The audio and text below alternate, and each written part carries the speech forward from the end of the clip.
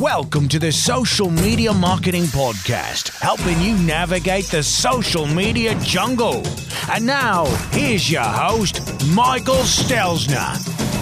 Hello. Thank you so much for joining me for the Social Media Marketing Podcast, brought to you by socialmediaexaminer.com.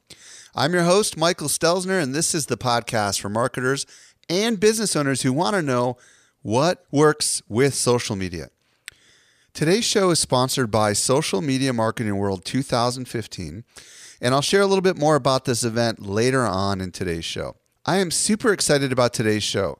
I'll be joined by Tom Webster, and we're going to explore mobile marketing and what you need to know. But first, we've got an awesome new discovery I'd like to share with you right now. Helping you stay alive in the social jungle, here's this week's survival tip. We've got an awesome new tool that Eric Fisher is going to introduce you to. Eric, tell us about this tool. All right. This tool is called Nuzzle, and that is spelled Nuzzzel, and in fact, .com. Yeah, so tell everybody what it does. This is great because, again, if you're working in social media, you're wanting to stay on top of the new and latest stuff, not just as it's breaking, but also as your friends who you trust, as they share it. Because, again, when they share something, it's gone through their filter, and that's always more trusted. So, I mean, that really brings the social aspect to the word social media. So this tool, what it does, again, like there are other tools that do this, but this one I was really impressed with. You plug your Twitter in, you plug your Facebook in, but then you've got settings that other apps don't, which is you can give it a threshold of a certain amount of friends that have to share a certain piece of content before they'll feed it up to you in your news feed on this. Or you can search for things and see what's been popular with your friends over the last 24 hours, last 2 hours, 1 hour, or even last week.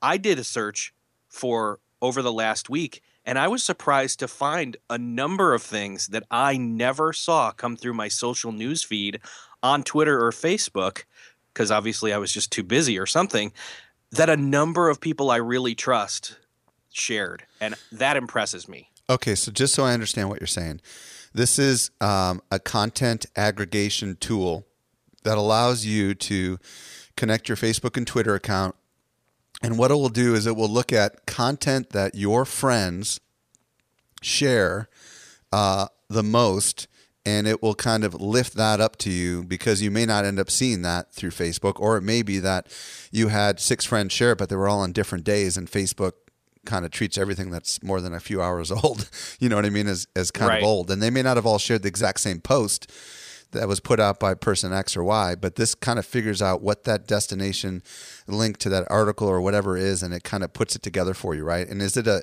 app for like a smartphone, or is it a web-based thing, or what is it? It's web-based and has an iOS version for iPad and iPhone. Awesome. Do you know if you can tell it? One of the things that I struggle with some of these things is I follow a lot of people on Twitter, like huge numbers of people on Twitter. Do you know if you can tell it which friends in particular you put a little more credence on, or do you think there's any intelligence behind the scenes that seems to look at the person who's sharing it, or is that not going on? Well, as I skim through it, I don't have a definitive answer for that question. It's a great question. But I can say that as I'm skimming through it, I feel like it's giving more weight to the people that I pay attention to more. So either they have more social authority in some way, or they've seen me interact or favorite or retweet or interact with these accounts, because those are the ones that it's giving me the examples of who shared this certain article. And it's kind of cool. I mean, if you go on the site, you can click, for example, on Gary Vaynerchuk's picture, and then it shows you, like, for example, 14 of his friends shared something, 7 of his friends shared another thing. And it looks like you can just kind of scroll through this as if it's an alternative feed. And it does allow you to share or tweet it right from within the app, doesn't it? That's pretty cool. Yeah, it's great. You can share, tweet, read later, email, all the different options. So again, it's a great alternative way to make sure you didn't miss anything. Very cool. And that is Nuzzle, Nuzzzel.com. Thank you, Eric, for bringing us another great tip. You're welcome. My pleasure. And now for something else. Want to keep ahead of your competitors? Need to master a social platform? Struggling to measure your ROI? Discover how to improve your social media marketing at Social Media Marketing World 2015. Brought to you by Social Media Examiner. You'll rub shoulders with the biggest names and brands in social media, soak up countless tips and new strategies, and enjoy extensive networking opportunities in San Diego, California. Pick from more than 100 expert-led sessions across 7 tracks, focused on tactics, strategy, measurement, corporate, small biz, content, and the future of social. Network aboard a naval aircraft carrier. Meet industry leaders Jay Baer, Guy Kawasaki, Mari Smith, Chris Brogan, and Michael Stelzner. Don't miss the industry's largest conference. Discount tickets are limited. Visit socialmediaworld15.com to secure your ticket today. The buzz and excitement about this conference is completely off the hook. And you know, a lot of people come to this conference because of the content. But while they're here, they discover something even more amazing, which is the networking opportunities. Now, take the awesome events we have on the aircraft carrier and other parties aside. Something that we do that is very unique that you're not going to see at other conferences is we have dedicated staff and personnel that are called networking ambassadors. Their job is to help you connect with the kind of people that you want to connect with and the reason you go to conferences. You literally go up to them and you say, hey, I am here from a brand and I'm trying to connect with other brands, or I'm here from a small business, or I'm in the university setting, or whatever it is, and they will work to help connect you with other people that matches whatever it is that you're looking for. And we have multiple ambassadors that work this conference. Very unique, very service-oriented. Be sure to check out all the awesome things we've got planned for you by visiting socialmediaworld15.com, where you can find the speakers, the agenda, watch a video, and of course grab an early bird discount and see a lot of pictures from a lot of really happy people. Visit socialmediaworld15.com to learn more. And with that, let's transition over to today's interview with Tom Webster. To help simplify your social safari, here's this week's special guest. I'm very excited to be joined today by Tom Webster. Tom is the Vice President of Strategy at Edison Research. He's authored numerous studies such as The Social Habit and Twitter Users in America. He's also co-authored a brand new book called The Mobile Commerce Revolution: Business Success in a Wireless World. Tom, welcome to the show. Thanks for having me. I feel like I'm in the jungle. Well, I'm sure a lot of people listening right now might feel that way about mobile. So we're going to have an interesting dialogue today. So Tom, I first came across you with your blog, Brand Savant. Is that what it was? Yeah, Brand Savant. Yeah. So you've gone through quite a journey from there to book author, from blogger to book author. Why don't you tell a little bit of your backstory to everyone, just so we can kind of get to know you? Yeah, sure. So it's actually not that radical a journey. I've been a consumer behavior expert and specialist for 2 decades now. I work in market research and consumer behavior. I help brands figure out why the humans do what the humans do. And I've been doing that with social. I've been doing that with digital media, and I've been doing that in particular with humans who are on the go. So one of the things about Edison, my company, that people may or may not know, we're the sole providers of all the exit polls for all the major news networks during elections. So in a couple of weeks, if you watch TV on any network during the midterm elections, any exit polling data you see comes from us. And as a result of this incredible network that we have to do this, these are people that are out of home in transition, and we're capturing their opinions. We have been actually researching the mobile human for decades. So to me, what mobile really means is not so much about technology, but it's about understanding humans in transition, humans on the go, humans that are out and about, and what their wants and needs and desires are. And so that's really the impetus behind the book. Awesome. Now, just out of curiosity, let's talk about what is a mobile commerce revolution. Why don't you start there? Or what's the revolution that you see happening right now? It's actually, I think it's a sneaky, quiet revolution. Every year people ask in the digerati in the various trades, is this the year of mobile? Is this the year of mobile? Well, the year of mobile actually already happened.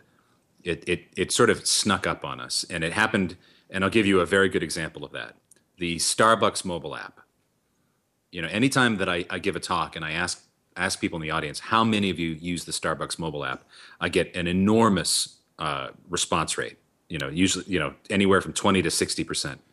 And, the fact is that 11% of Starbucks transactions are now done using their mobile app. Well, let me ask you, for those of us that aren't coffee drinkers like myself, like, what does the app do?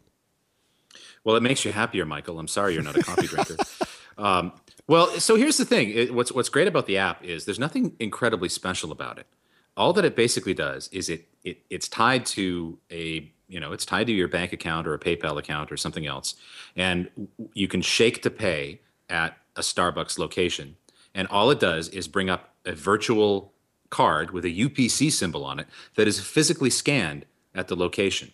So there's nothing high tech about it. There's no Bluetooth technology or near field or chip or anything. There's none of that going on. You're scanning a barcode, right? We've been able to do that for decades. But here's the insight that Starbucks had, and this is why the age of mobile is already upon us. Starbucks developed this insight by watching people in line. And when they saw people in line waiting to order their coffee, what they noticed was that everybody was holding a phone in their hand. And when they had to go purchase their coffee, they had to put their phone away so they could take out their wallet. And what Starbucks decided was, let's figure out a way to make this easier for the humans. It was a qualitative insight. So they developed this app. It is future proof, right? There's no special technology here. You're scanning a barcode. So it's going to be usable for decades, frankly. And it's become such a default behavior that it's actually changed people's behavior to choose Starbucks when they normally might not. Interesting. So the app itself is just an alternative payment device, or can you actually say this is like my default coffee, so you don't have to tell them the coffee order, or can you get points or whatever? Yeah, so they're not there yet, but they're going to get there. It is largely a default payment app. However, there's a reward system built in. So the number of times that you use it, you get various levels, sort of like World of Warcraft. You can become a level 50 paladin or warlock with Starbucks. And they'll also send you little treats along the way, like a free app on the iTunes Music Store or a free song on the iTunes Music Store. So they give you little treats, little rewards, a cookie, if you will, to keep you involved. But, the big thing is that it becomes, you don't need a wallet anymore, and that's changing behavior. And that's really, I think, the focus of the book is how much our behavior has changed already as a result of mobile. Gotcha. So this Starbucks example is a great example about how, I guess, transactions are happening. Because when we talk about mobile commerce, if we can just dig in there, what do you mean by that? Is it about, instead of using money, you're using your phone, or is there more there than just, the word commerce almost implies transactions? It does. The word commerce, and you're shrewd to point this out, absolutely implies transactions, but transactions aren't necessarily monetary. A transaction can be any handoff of information or services between one party or another. And I think the great thing about the companies that are really succeeding with mobile strategy, divorced from mobile technology for a moment, are those companies that are finding a way to remove a barrier, reduce a pain point, eliminate a step, or cut the friction on some process that we already want to do. And I think that's the great thing about mobility and mobile commerce right now is it's not the companies that are really finding success aren't the ones that are forcing us to find new behaviors or inventing new things for us to do that we normally wouldn't have done. They're enabling things we already want to do and making them easier. And that's the great thing about mobile. Excuse me. So what I hear you saying is that the reason why we have this revolution going on right now is because most people are empowered with this, supercomputer that we hold in our hand and put in our pocket called our smartphone. That's kind of what I hear you saying, right? Yeah, that's absolutely right. So in research that my company Edison has done, we are already showing that about 2/3 of Americans 12 plus already own a smartphone. But that doesn't tell the whole story, because many of us are on our third and fourth, and some of us even our fifth smartphone. So it's not merely about smartphone penetration. It's about the percentage of us that have come to rely upon them for habitual activities, for unconscious activities. Checking our social media networks multiple times per day out of habit, paying for things with our mobile phones out of habit. Those things are happening because we're used to our smartphones, not just because we own them. It's funny because I was at the gym today, and we're recording this a couple weeks before it goes live, and I asked Siri, what time does the Denver Chargers game happen today? Because they're the two top, and Siri told me, of course. My trainer's all, hey, just ask Siri, and then I said, hey, what's this, who's favored? And Siri told me, and it's like we're now habitually programmed, if you will, to just ask our phone verbally to do things for us, aren't we? And that is the beginning of something interesting, isn't it? Well, I think that when I can tell Siri, "Hey, put 50 units down on the Chargers," then we've got something there. But the thing is that it's not so much that we have a supercomputer in our pocket, because we do. It's that we're used to that supercomputer, and that's the mobile commerce revolution. It's that we rely on those devices. Here's a great stat that again, my company Edison developed in a major study that we did earlier this year. Most Americans wake up to their cell phone alarm. 5 years ago, we woke up to clock radios. We woke up to a radio station, right? That behavior has been largely eradicated for large segments of the population. We wake up to our cell phone. It's on our nightstand. It's the first thing we check when we wake up. For people who do that, the majority of them look at Facebook. So we have these new habitual behaviors that did not even exist for sites that did not even exist and services that didn't exist even 5 years ago. I recently spoke before some CEOs for some New England companies, and I was brought in to talk about what's our strategy for 2020? What's our mobile strategy for 2020? And I said, good luck, because that's 5 years from now. And if you would have brought me in 5 years ago, you either did not have a smartphone or you had a BlackBerry. That's so a very if good you point. if you are basing your mobile strategy on a technology, you're not going to make it. It's not about technology; it's about behavior. Well, that's a perfect transition to my next question. How should marketers of any size, whether they're working in a big business or working in a small business, how should we respond, or at least be reframing our thinking when it comes to this mobile explosion?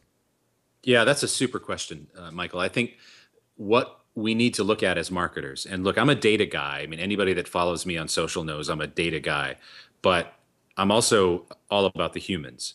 And I think it's easy to be lulled into thinking that, big data and clickstream data gives us everything. But the way to develop a mobile strategy is to first observe humans. Figure out why people are mobile, figure out what they're doing, why they're doing it, and what their needs, wants, and desires are in the context of their actions. And we're going to get there. There was the first era of the mobile web was to have a desktop website and a mobile website, and you had to maintain them both, right?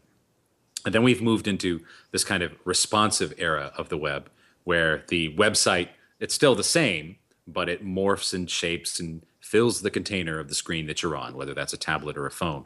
But I think where we are going is a contextually relevant experience, where if I am on my desktop and I'm looking up a company, yeah, maybe I want to see the history of the company and I want to see their full catalog. But if I am actually in their store, my needs are very, very different. And mobility is going to enable that. Yeah, and it's intriguing because, if you travel a decent amount and you go to an airline's website, you're going to see a totally different user experience than if you go to the regular website, right? They seem to strip out the non-essentials and focus on the things that they know people that are on their phone are most likely interested in. Is that kind of what I hear you talking about? That's exactly right. It's about understanding where the humans are, what the humans are doing. I'm all about the humans, Michael. What the humans are doing, what the humans need at that given time, because the needs of a consumer are very different from when they are in a bar to when they are in your store to when they are at home in front of the TV researching something. And the ultimate goal, I think, of mobile marketing, and it's not just marketing, is this. It's not about the future. It's about the past. There was a time 100 years ago when you would walk into your local butcher store or local grocer, and the grocer knew you by name, the butcher knew you by name, knew your cut of meat, knew how you liked, knew your favorite products, kept a tab for you with a grease pen on some butcher paper, right? Mm-hmm. They knew everything about you individually. And we lost that a bit. But what I think the mobile device and mobility enables is the ability to get back that, because your mobile number is essentially your social security number. You're not really going to change your mobile number at this point. Even if you change carriers, you're going to keep it. Nobody's going to use your phone but you. It is the most direct contact to an individual human. And what I hope technology gets us to, and for many companies that's starting to happen, is a true one-to-one relationship, not a segment, and not a persona, but a one-to-one relationship with the individual human that actually looks at what their individual preferences and likes are and responds to that. I don't know if you track this or not, but I've been hearing that Facebook and I think Google are both going down this path of attempting to either remarket or track a user going from mobile to desktop so that they can try to deliver information seamlessly across. And I think Facebook is doing this with Atlas, and I think Google is attempting to do this. Do you have you come across this in your research at all? And is this kind of part of what we're talking about, the ability to follow someone and contextually kind of know, like if they're sitting on the couch one moment doing one thing and then they're in their office on their laptop the next moment, somehow that those activities are kind of shared by a single user? Yeah, they're not going to get there. They're not going to get there perfectly, and I will tell you why. They are all of these companies that are doing this. They're going to get closer. They're going to come up with solutions that are better than what we have now. But ultimately, there's a serious gap in measurement between the online world and the offline world, right?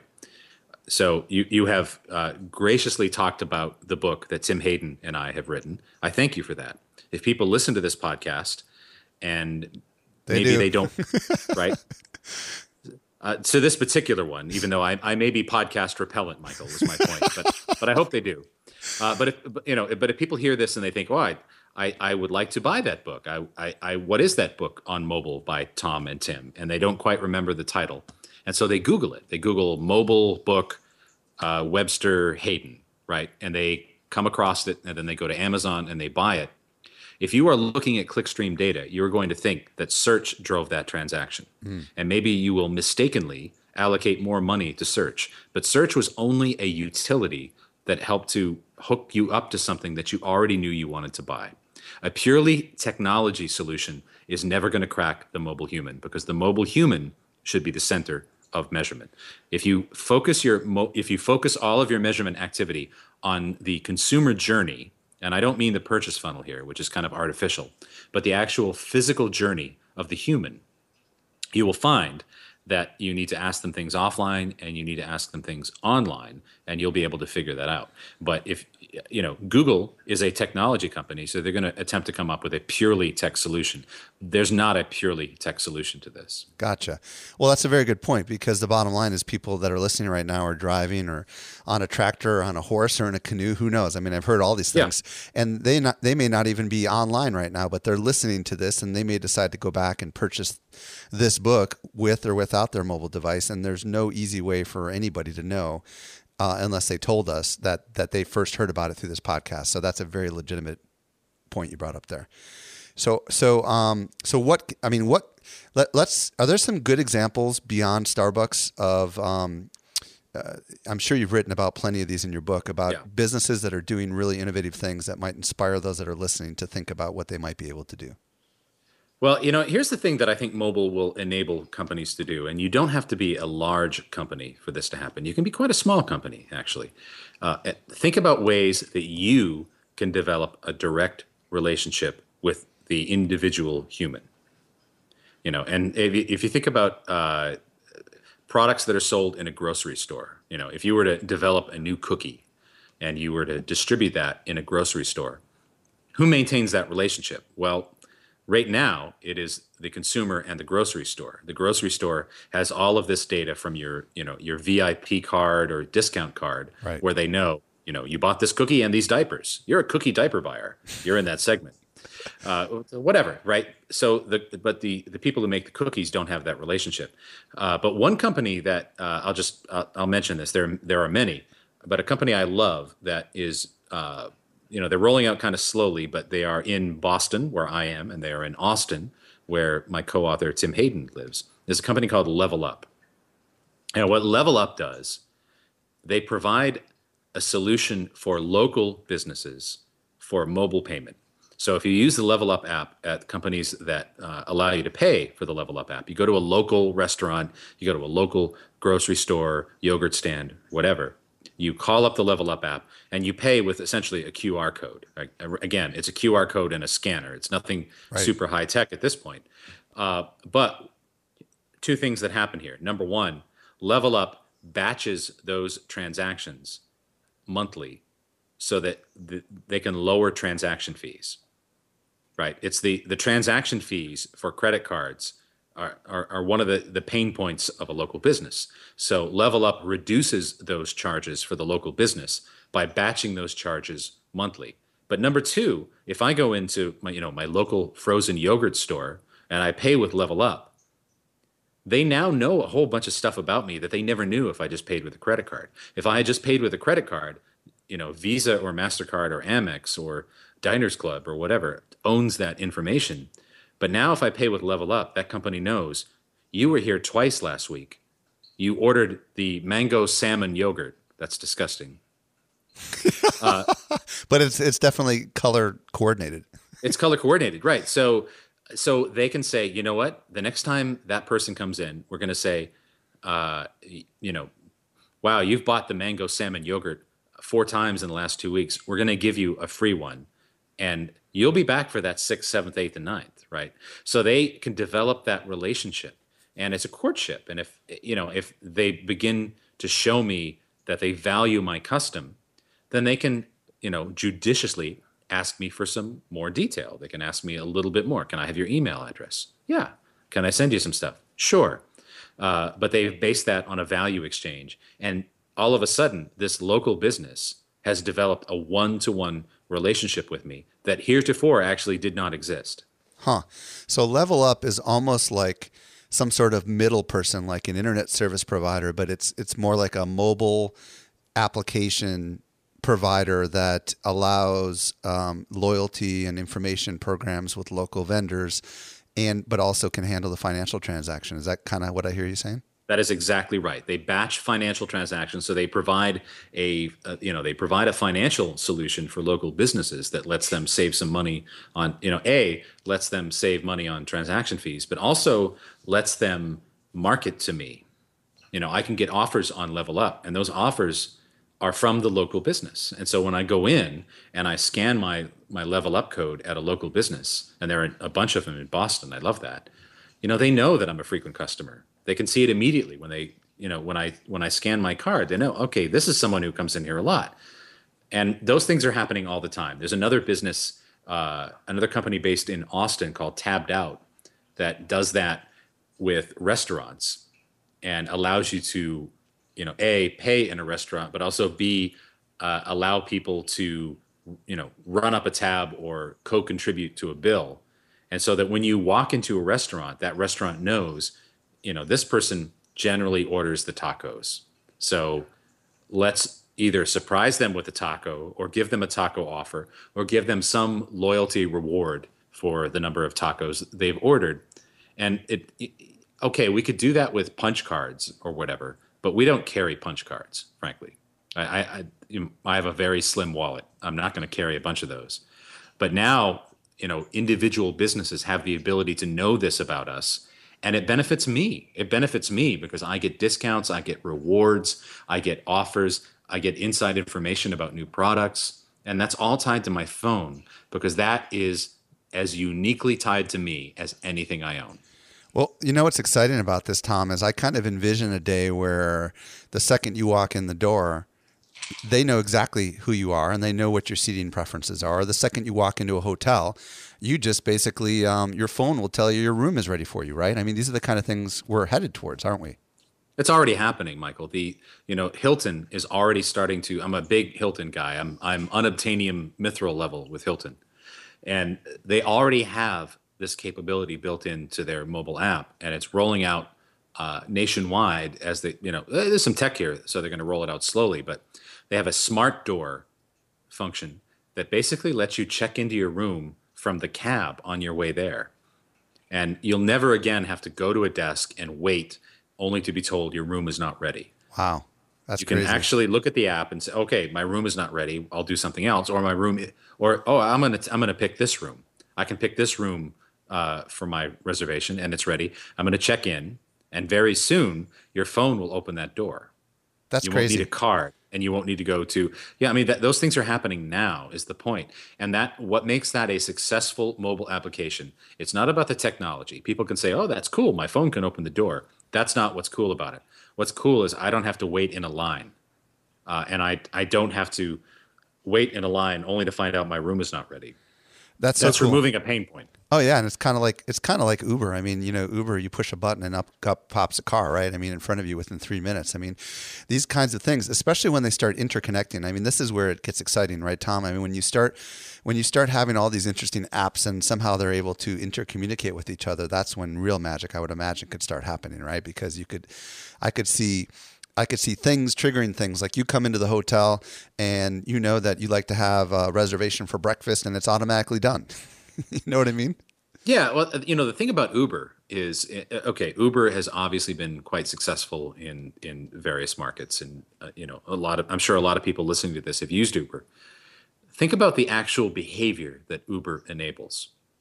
5 years ago, if you were downtown in New York or Los Angeles or somewhere, think about, all right, I just got out of a restaurant and I need to go back to my hotel. What would you do? You would call a cab, right? The behavior that Uber has changed in us, and that's the incredible thing about mobile, is like, no, I'm going to get a limo. No, I'm going to get a black car. No, you didn't do that 5 years ago, right? You could either wait at a cab stand, or you're going to call a limousine company. But the nutty thing about Uber is that so many of us now are whipping out our phone, and we are getting a black Lincoln Town Car, or an Escalade or something like that. We never did that. It allows us to get impulsive, doesn't it, and to splurge, if you will. Exactly. Humans did not do that. The number of Lincoln Town Cars and Cadillac Escalades that we are ordering is vastly more, I would say, because of Uber, and it's purely because they removed some friction. Now, a lot of people listening right now might say, this is really cool. I can get it from the consumer side, but do I have to be like a crazy, massively big company to be able to employ this kind of stuff? Is this out of bounds for most businesses? What's your thoughts on this? No, absolutely not. So the technology aspects may or may not be, right? I mean, if you need to come up with some kind of soup to nuts mobile app and hire a developer, whatever. But I think the big thing to think about is what you can do to relieve the pain of the mobile human. And I'm going to give you an example here. It's an example from a very big company, but it is actually a very, very cheap thing to roll out. It's a trifle. So one of the examples in our book, it's a B2B example, is from Dell. And you might think, well, I can't do what Dell does. Well, here's what Dell does. In Dell's B2B server applications, they sell these servers that get shunted down to the deep, dank dungeons of your company, right? Some super cooled cage where all of these servers are kept that only Gollum goes into. Right, but on the back of those servers is a QR code. On the back of all of those, giant B2B servers in these cages in the bowels of your company is a QR code, and that QR code leads to the product manual and instructions and parts and all that for that particular service, for that server. And the thing is that they do that because they understand the human. The human who goes down there is away from their desk. They're not in front of their laptop. They don't have all their manuals. They're down there to fix a server, but they have their phone in their pocket. They understand the human. The human can scan that QR code and instantly call up everything they need to know about that particular server. So that is an example of something that, it's a big company example, but who couldn't do that? Are there web-based apps out there that will just generate a QR code and basically say, okay, it goes to this particular URL, and then you could just create like a page with information on it? Is that how simple it is? Oh, absolutely. I recently saw a vending machine in Germany that had a bunch of health and beauty and pharmaceutical products There was no name or description on any of those products. It was a big vending machine. You've probably seen similar ones in the States from Best Buy and others. Sure, you see them at airports. Yeah, exactly. See them at airports. So this one had some over-the-counter pharmaceutical products and health and beauty aids. And underneath each product was the name of the product and a QR code. And you could scan the QR code to find out information about the product. But here's the genius thing. When you do scan that QR code could be tied to that unique location. It could be tied to that unique machine. So the company is starting to get information about how well trafficked is this machine, how many people are browsing this machine, maybe buying something later or not. That's data that we never had before. That means every offline moment can still be a mobile moment. You also talk about a concept that you refer to as mobile listening in your book.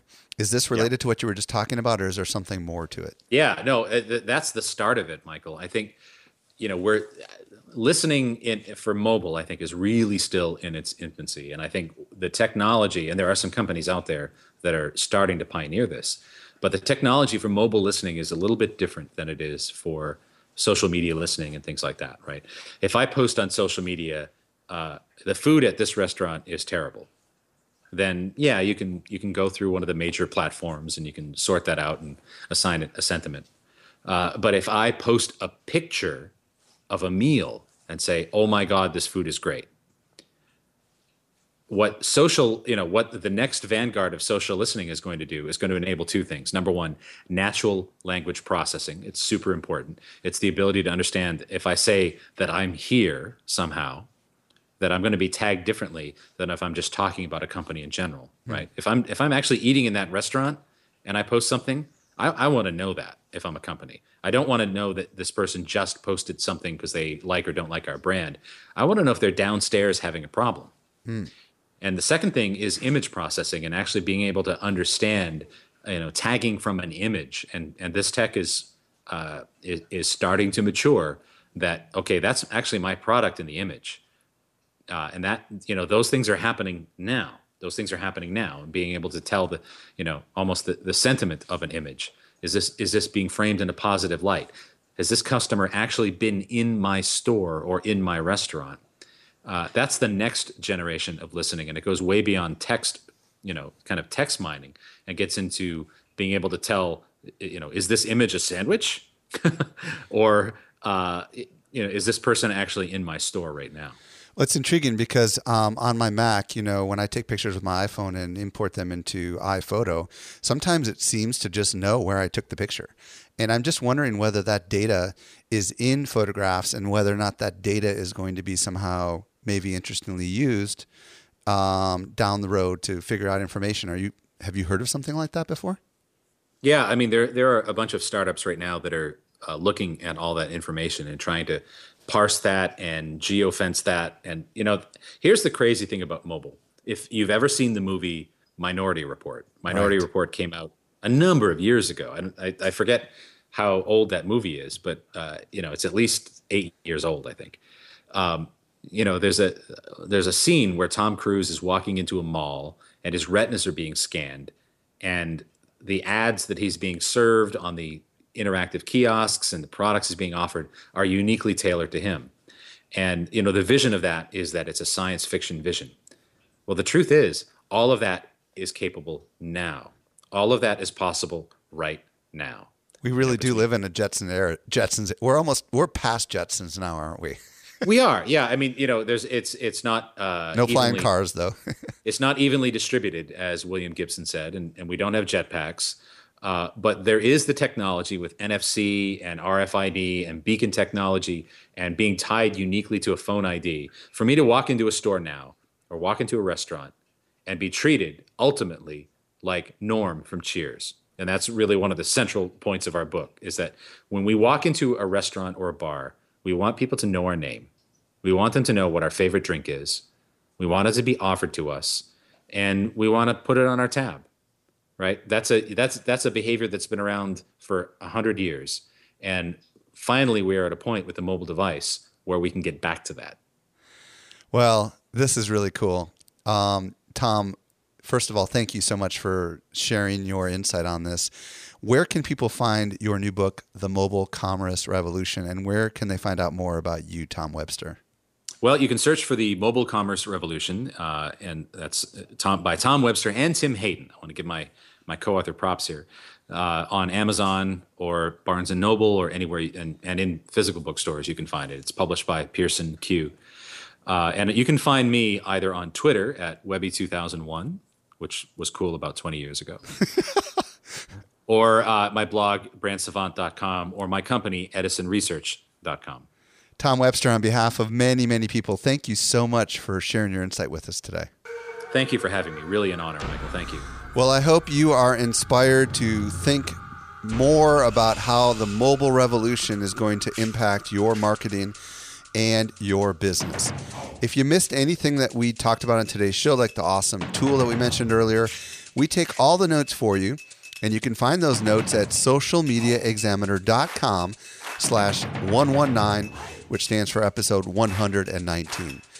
Also, please do, if you've not already done so, consider visiting socialmediaexaminer.com/love. That'll populate a tweet into your Twitter stream saying that you recommend this show, and it'll help us get the word out. Also, if you're thinking about coming to Social Media Marketing World, be sure to grab your ticket now because we have significant discounts going on. Socialmediaworld15.com. Again, socialmediaworld15.com. That brings us to the end of yet another episode of the Social Media Marketing Podcast. I'm your host, Michael Stelzner. I'll be back with you in the driver's seat next week.